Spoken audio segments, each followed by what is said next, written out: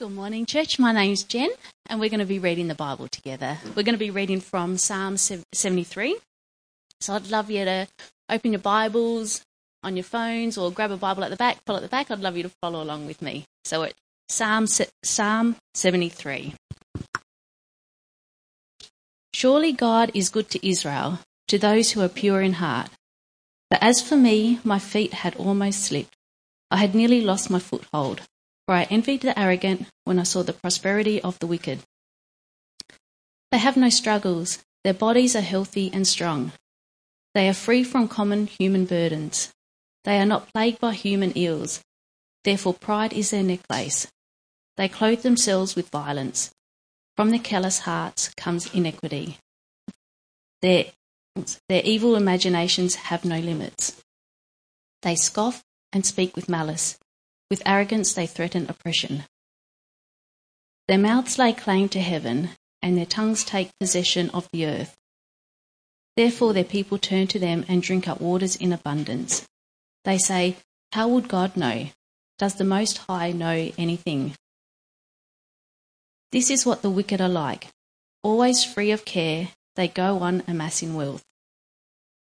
Surely in vain I have kept my heart pure and have washed my hands in innocence. All day long I have been afflicted, and every morning brings new punishments. If I had spoken out like that, I would have betrayed your children. When I tried to understand all this, it troubled me deeply till I entered the sanctuary of God. Then I understood their final destiny. Surely you place them on slippery ground. You cast them down to ruin. How suddenly are they destroyed, completely swept away by terrors. They are like a dream when one awakes. When you arise, Lord, you will despise them as fantasies. When my heart was grieved and my spirit embittered, I was senseless and ignorant. I was a brute beast before you. Yet I am always with you. You hold me by my right hand. You guide me with your counsel, and afterward you will take me into glory.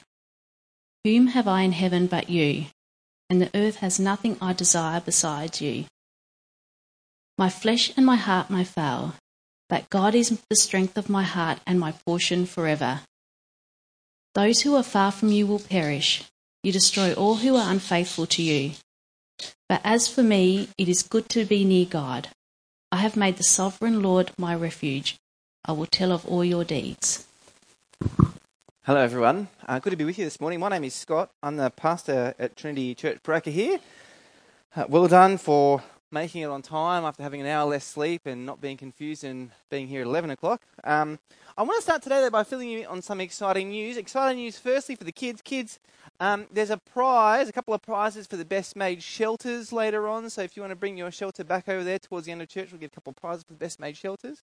And for everyone else though, I want to fill you in on where we're up to with the big question stuff. In term 3, we've been asking our friends this question, what do you think God is like? You've told us what your friends have said, and so soon in a couple of weeks, we're going to spend 4 weeks looking at the top 4 responses to that question. And so I want to tell you what those top 4 responses are. Let's go through them. Okay, firstly then, Sunday 15th of October, God is loving, but so what? So lots of our friends said things like, God is loving, God is caring, but many weren't sure what difference that makes. So 15th of October to start off, we'll be looking into that one. Then on the 22nd of October, we're going to think about which God.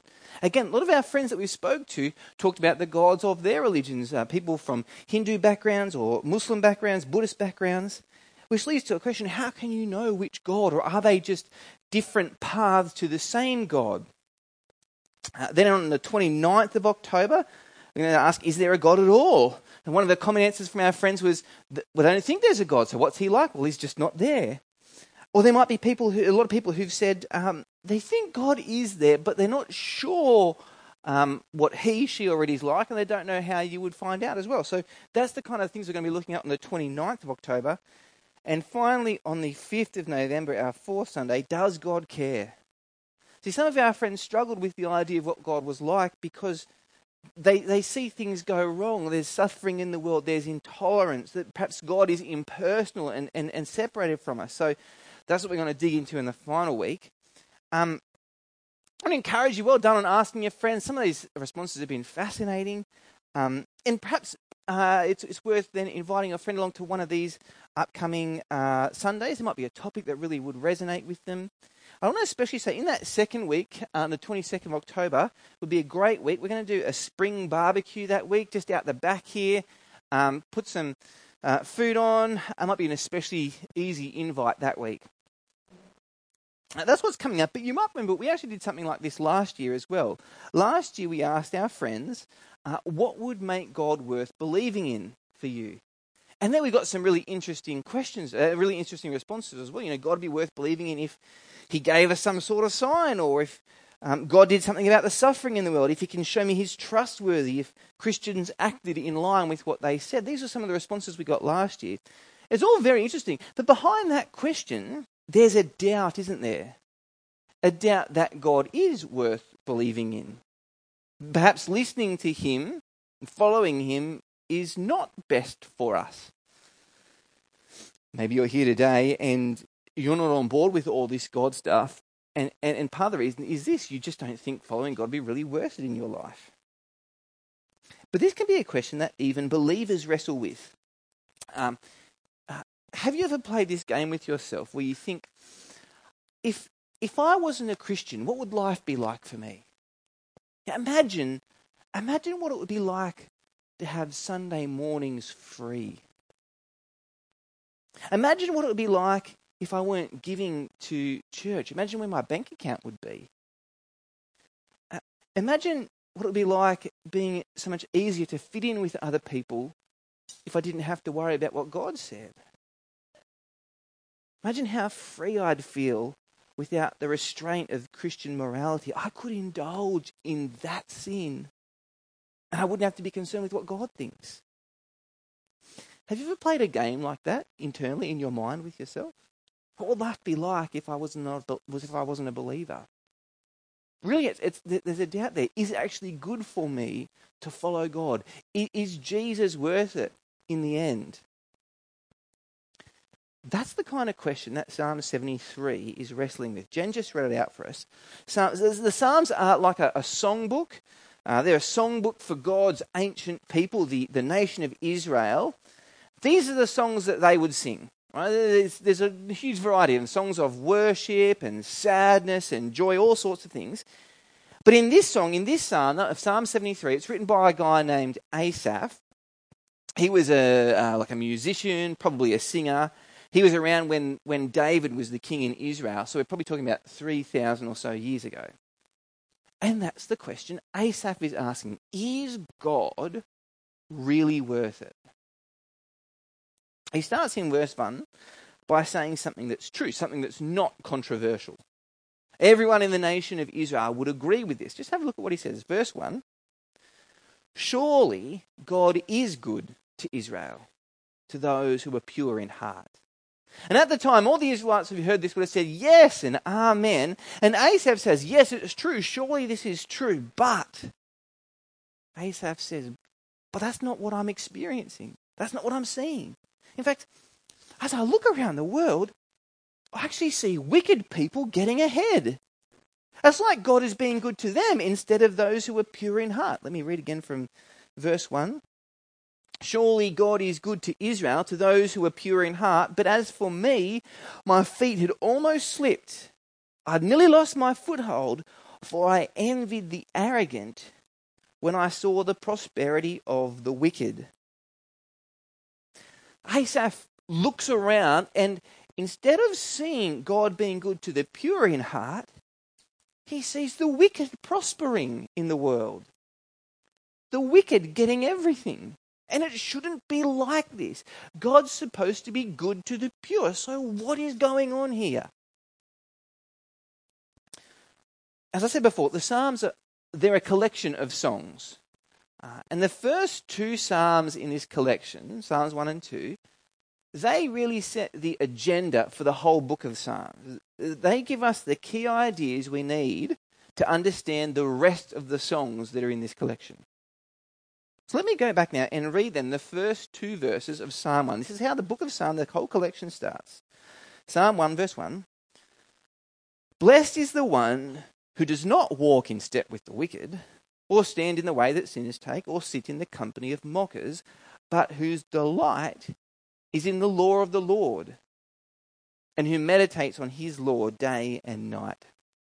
See there, who's the blessed one? Who's the happy one? Who's the one who's favoured by God? It's not the wicked person, is it? According to Psalm 1, it's the person who delights in God's law. It's the one who's devoted to God. Asaph, he knows this.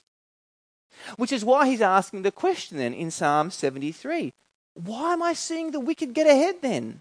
Why are they being blessed? Why do they get all the good stuff? Because that is what he's seeing. Look at verse 4. It's talking about the wicked people, and he says, verse 4, they have no struggles. Their bodies are healthy and strong. They're free from common human burdens. They're not plagued by human ills. They're wicked. These people are wicked, but they're living it up. They got the good life.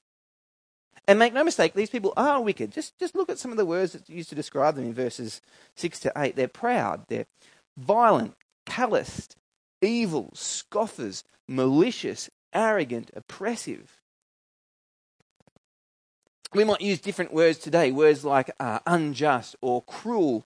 But make no mistake, what this is wickedness. It is not right. And yet these are the people that are getting the blessed life.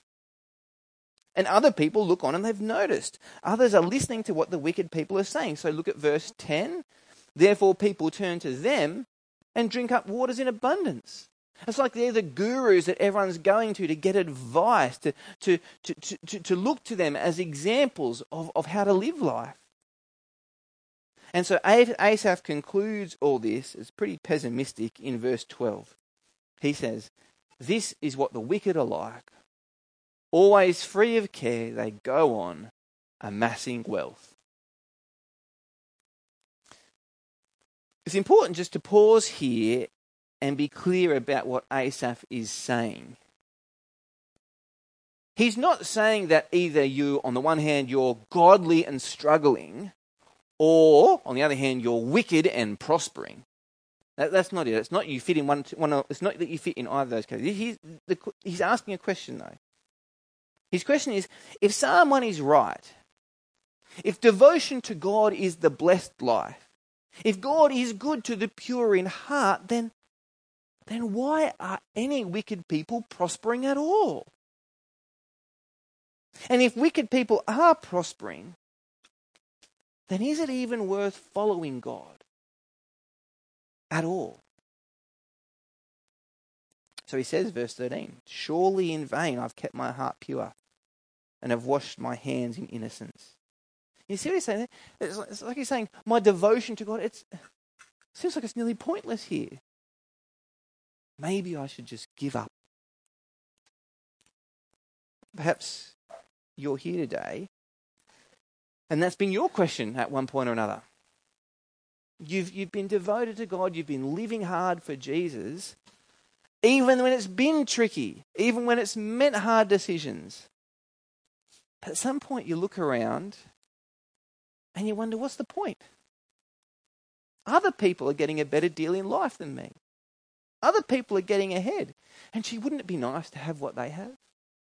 To have good health, their own home, paid off, more leisure time to relax and unwind. Perhaps the whole God thing really isn't for me after all. And friends, there's a truth to this. So often in life we see questionable people getting ahead. It's not just true back in Asaph's day, it's true today still. Think of the mega wealthy. People like Jeff Bezos, the guy who runs Amazon, or Elon Musk, who's famous for being with Tesla and Twitter. Or even in our own country, in Australia, people like Clive Palmer or Gina Rinehart, these big mining magnates. Many of these kind of people, these mega rich, they're not very popular with the regular Australian folk. They're seen as caring more about profits than people. They're seen as self-interested, often embroiled in legal battles because they've done questionable things. shady business dealings, family disputes. There's failings and self-interest here. And yet they're the ones who get ahead, who amass the wealth, who seemingly live the good life. And that's what Asaph's seeing all around him. And so he's questioning everything. Is it really worth me following God? Perhaps you've been there too. You wondered whether being a believer is worth it at all. Anyone here seen the movie The Karate Kid? Hands up. Number of us would have. It was really popular. If you haven't seen it, let me give you the basic storyline here. There's this kid here on that side, Daniel.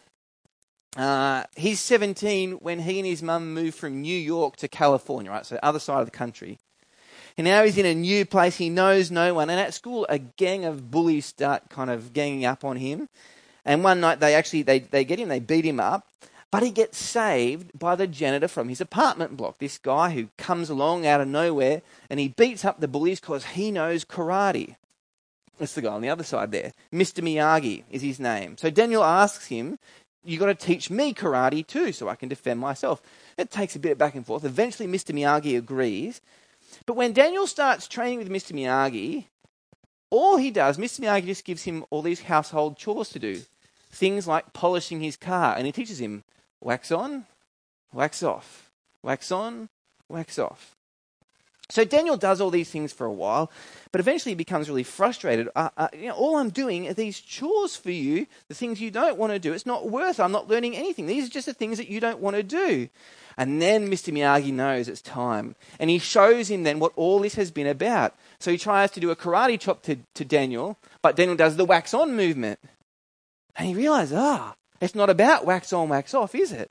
He's been learning karate all along. He's been learning the right muscle memory to know karate. It was Daniel's light bulb moment. Bang, the light went on, and it all suddenly made sense. And so he kept trusting Mr. Miyagi and these strange training methods. Went to the competition, and he beat his bullies in the big karate competition. And fun movie. Excellent. If you haven't seen it, worth a flick. Here in Psalm 73... Asaph is about to have his light bulb moment. The time when the light just goes bang and he gets it. See, at the moment he's probably feeling down. He's wondering if he's been doing the right thing in life. Wondering if God has been worth it at all. And this day, probably he's out there, he's wandering the streets. You can imagine his head is hung low. But as he's wandering, he comes past the tabernacle. Now, the tabernacle is the place where the ancient Israelites would go to worship God, to pray, that kind of thing. And so this day, he's wandering the streets, he comes to the tabernacle and he decides, I'm going to go in. So he walks into the tabernacle and bang, the light bulb goes on for Asaph. And in an instant, it all makes sense. So take a look again at verse 16. It says, when I tried to understand all this, how the wicked are getting ahead, when I tried to understand all this, it troubled me deeply till I entered the sanctuary of God. And in an instant, his questioning ends. Because at that moment, he realizes God is good to his people. The light bulb goes on, and the questioning stops. Asaph realizes God is good to his people. And in the rest of this song, this psalm, Asaph he gives two big reasons why. Reasons why he's now confident that following God is worth it, that God is good to his people.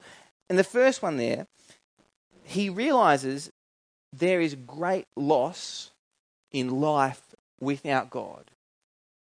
If you don't have God in life, there's actually great loss to that. Because where does life without God end? Let me read again from verse 16. Asaph pens this. Here's what he says. When I tried to understand all this, it troubled me deeply till I entered the sanctuary of God. Then I understood their final destiny. Surely you placed them on slippery ground. You cast them down to ruin. How suddenly they're destroyed, completely swept away by terrors. See what the Bible is saying here? without God, life ends in ruin, in destruction. It might be prosperity and comfort now, but it won't stay that way forever. The Bible, it talks about a day when we're all going to stand before God and have to give an account for our lives to God. An account for every careless word we've spoken. Every moment where we've just decided it's better to serve myself than look out for what's good for others. We're going to have to give account for every insulting thought we've had about another person. And if we haven't done business with God here, if we haven't sought forgiveness through Jesus in this life, then it won't go well for us when we meet God face to face. Are you someone who remembers your dreams? I'm not. I'm not really. I reckon I can count on one hand the amount of dreams I can properly remember. I do remember having a dream last night, though. It involves something about donuts and dancing, but I don't know anything more than that. It's just odd, right? But I think we all have you had this moment, right, where you wake up and you remember a dream really vividly, and then you know 5 seconds later you try and think about it again, but it's gone. Try as you might to remember what your dream was, you just cannot remember it at all. It's impossible. That's what verse 20 says. Life is like with those prosperous but wicked people. Verse 20, they're like a dream when one awakes. When you arise, Lord, you'll despise them as fantasies. It might seem like these wicked, prosperous people have everything now, and that they'll be the great ones that are remembered in years to come, but it won't. Jesus will return, their riches will not save them at that point, and they'll be forgotten, just like that dream that you can't remember after you wake up. So here's what Asaph's saying. If you have life now without God, it actually ends up in great loss for you. Even if things are great now, no matter how good things are now, it ends up in great loss. Asaph's talking here about not being short-sighted. So it's so easy to live as this life is all there is, isn't it? You know, in my head, if I'm honest with you, I still think of myself as a 20-year-old. I'm still young, so much time ahead of me. I look in the mirror in the morning and I realize actually there's a lot of grey hairs there now, isn't there? And if I do that, you can see how far the hairline goes back and all the rest as well. I get on the scales now and I realize I really shouldn't try and eat like I did when I was 20. But still, in my head, I'm in my 20s. It's just that the reality is that I'm getting older. And this life will not last forever. So then what? Asaph's reminding us, isn't he? Don't be short-sighted. See, being devoted to God, following Jesus, friends, it is worth it. Because if we don't have God, well, it's going to end in great loss for us. Life without God ends in great loss, but life with God has great gain. And that's the second reason why Asaph says God is good to his people, because life with God has great gain. So just look at these reasons. In verse 24, Asaph talks about God taking him into glory. In verse 25, he talks about heaven. It's the opposite here of life without God. Life without God means great loss, but life with God means there's life beyond just the here and now, into glory, into eternity, and not something that's boring or some vague existence in the clouds, but life as it was meant to be, the full and rich life. But there's more. Life with God is not just good for our future. It's also better for the now. So look at verse 23. Asaph's singing to God and he says, "Yet I'm always with you. You hold me by my right hand. You guide me with your counsel." You see, now in this life, well, God is with us. He guides us. He's present and near to us. Look again at verse 28. Asaph says, "But as for me, it's good to be near God." Actually, in verse 26, have a look at verse 26 there. God is described as Asaph's portion, his portion. That God is the thing he treasures most, that the relationship, the friendship that Asaph has with God, that's the highest thing that anyone could have in this life. It's his portion. So look at how Asaph finishes his conclusion in verse 27. Those who are far from you will perish. You destroy those who are unfaithful to you. But as for me, it's good to be near God. I've made the sovereign Lord my shelter, my refuge. I'll tell of all your deeds. What's the point here? God is good to his people. Life with God has great gain. That was true for Asaph 3,000 years ago. And it's something that we today can be even more certain about. We can be even more certain about this because we live on the other side of Jesus. See, this psalm here, in a sense, it's really not true about Jesus at all, is it? Because Jesus was the one who was truly pure in heart, and yet at the end of his life, he was treated like the wicked. On the cross, he was destroyed. He was swept away by terrors. But he did it so we don't have to. Jesus did it so we can be forgiven for the wrong we've done, for our wickedness. The promise of this psalm, friends, the promise to you of God's goodness, that promise is written in the blood of Jesus. It is sure and certain. For if while we were still sinners, if while we were on the outer with God, if at that moment God saved us, then how much more, now that we are saved, will God give us all good things along with Christ? The promise of God's goodness to us is written in the blood of Jesus. There's a sense in which this psalm is ultimately true of Jesus too. Because Jesus is the one who was first and truly taken into glory. That when he was raised on the third day, he was raised never to see death again. And that he is the one who is now near God. In fact, at God's very right hand. Friends, you can be certain that God is good to his people. And that following Jesus is totally and absolutely worth it. And this changes things for us. It must change things for us, friends. Just a few quick ideas now how this, knowing this psalm changes things for us. If we know this psalm, it means that when that question pops into our head, is God really worth it? It means that when our minds start playing that game, imagine what life would be like if I wasn't following Jesus. It means that when these things happen, we recognize it for what it is. It's just not true, right? It's a temptation. It's our sinful desire kicking in. It's Satan's way of trying to lure us away from Jesus. It's not true, and so when that thought comes into our head, we push the thought right back out again. We make a decision not to indulge in that kind of thinking because we know following Jesus is absolutely worth it. God is good to his people.